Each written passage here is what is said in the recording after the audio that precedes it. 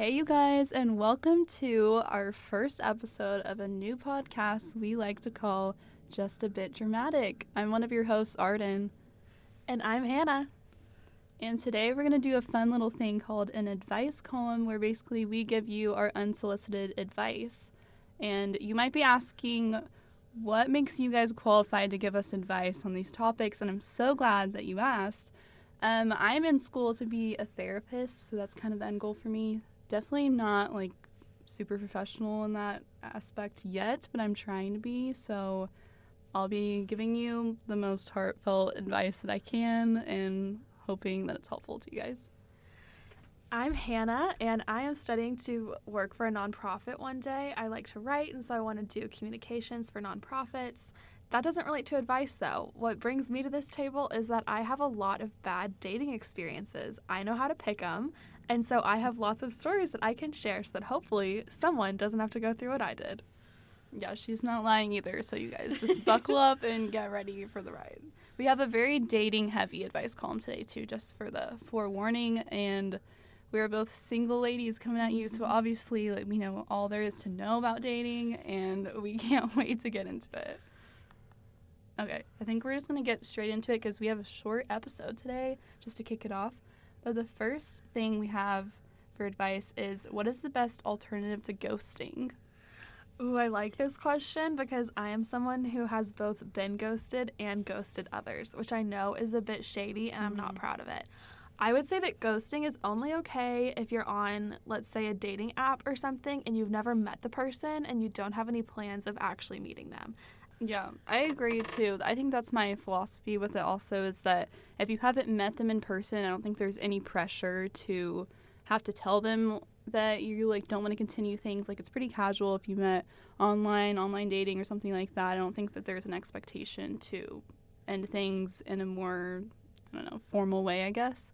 But I think what I would say is that if you don't want to be ghosted, if you hate it when guys ghost you, then don't do that to a guy, especially if it's something that meant more to you, a longer relationship than just online. I'm referring to if you went on a date or something. I think that you kind of owe them the respect that you would want in return if you were in that situation, and maybe he thought it went better than you did. And I think that it shows more about you as a person if you are the one saying, hey, I just didn't think it went super great, or we just weren't vibing. You can keep it nice, don't be rude, obviously, but I think that I would do what I would want in return, and so that's just kind of what I feel on that.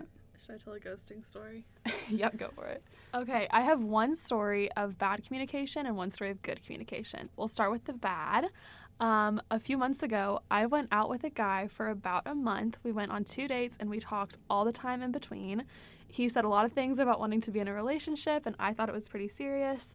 But after our second date, he said, "Good night, I'll talk to you tomorrow," and never talked to me again. Oh, we hate that. We hate it.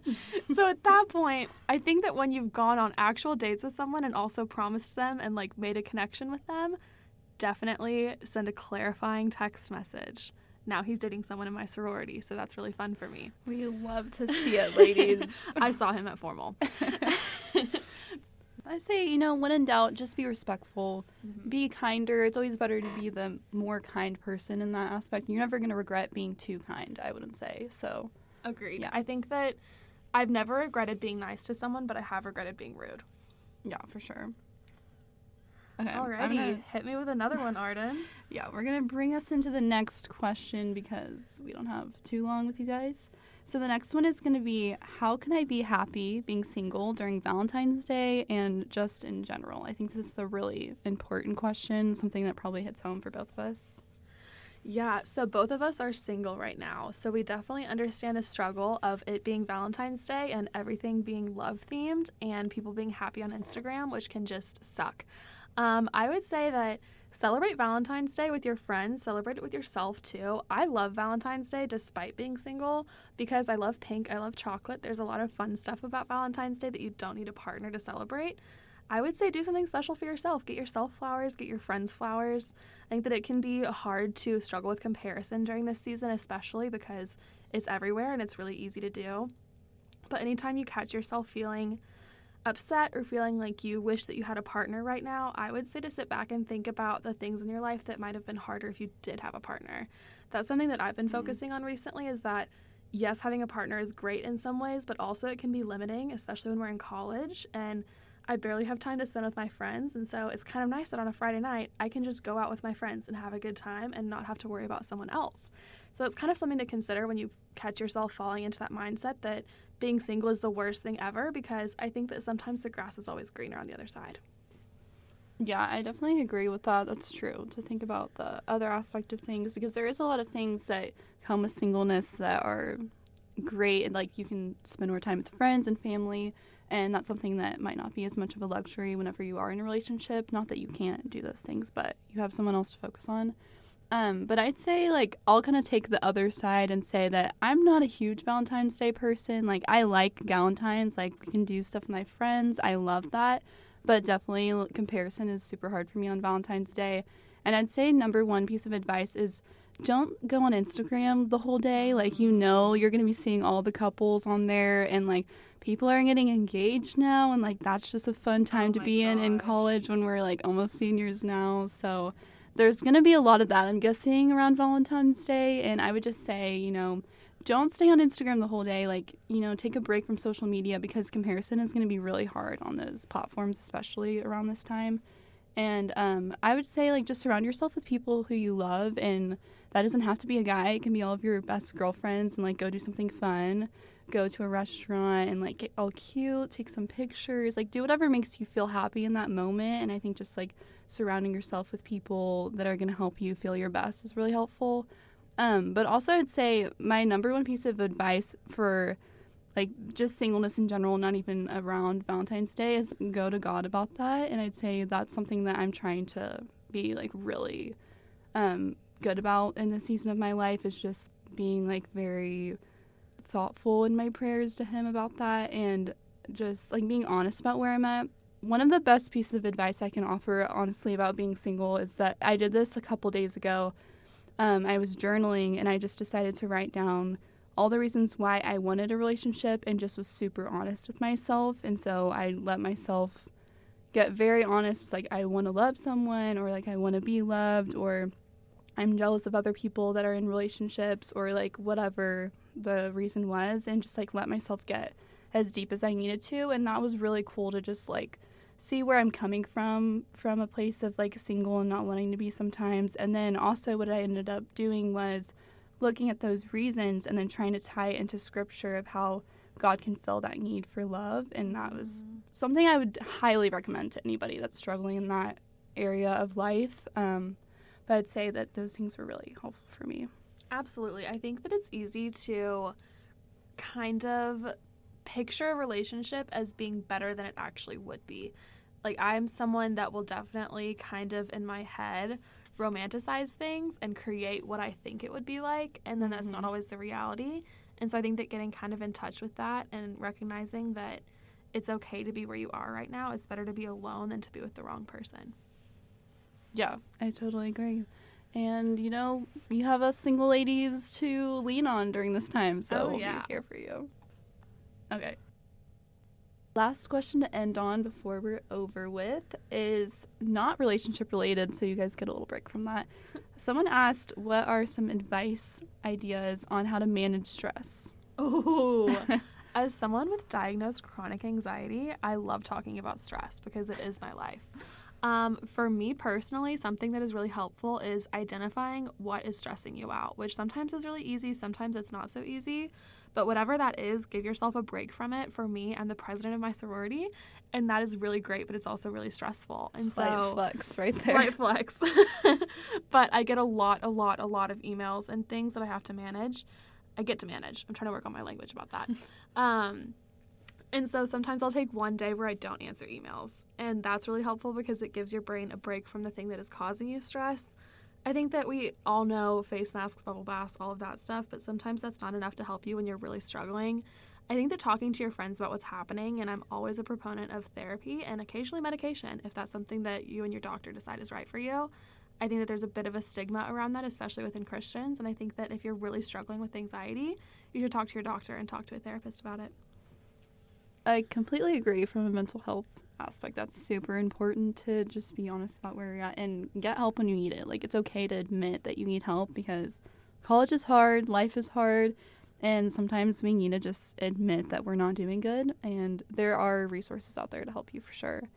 I would say on a non-mental health aspect, though, of just stress in general, because I know that that's very well known in the college student area. Get a planner and like write stuff down that you need to do. I think that's something that I'm really bad about. When I'm really stressed, I'm like, I have so much thoughts in my head and I don't know what I'm supposed to do next. So sometimes just writing down and doing a brain dump of everything that I need to get done is super helpful.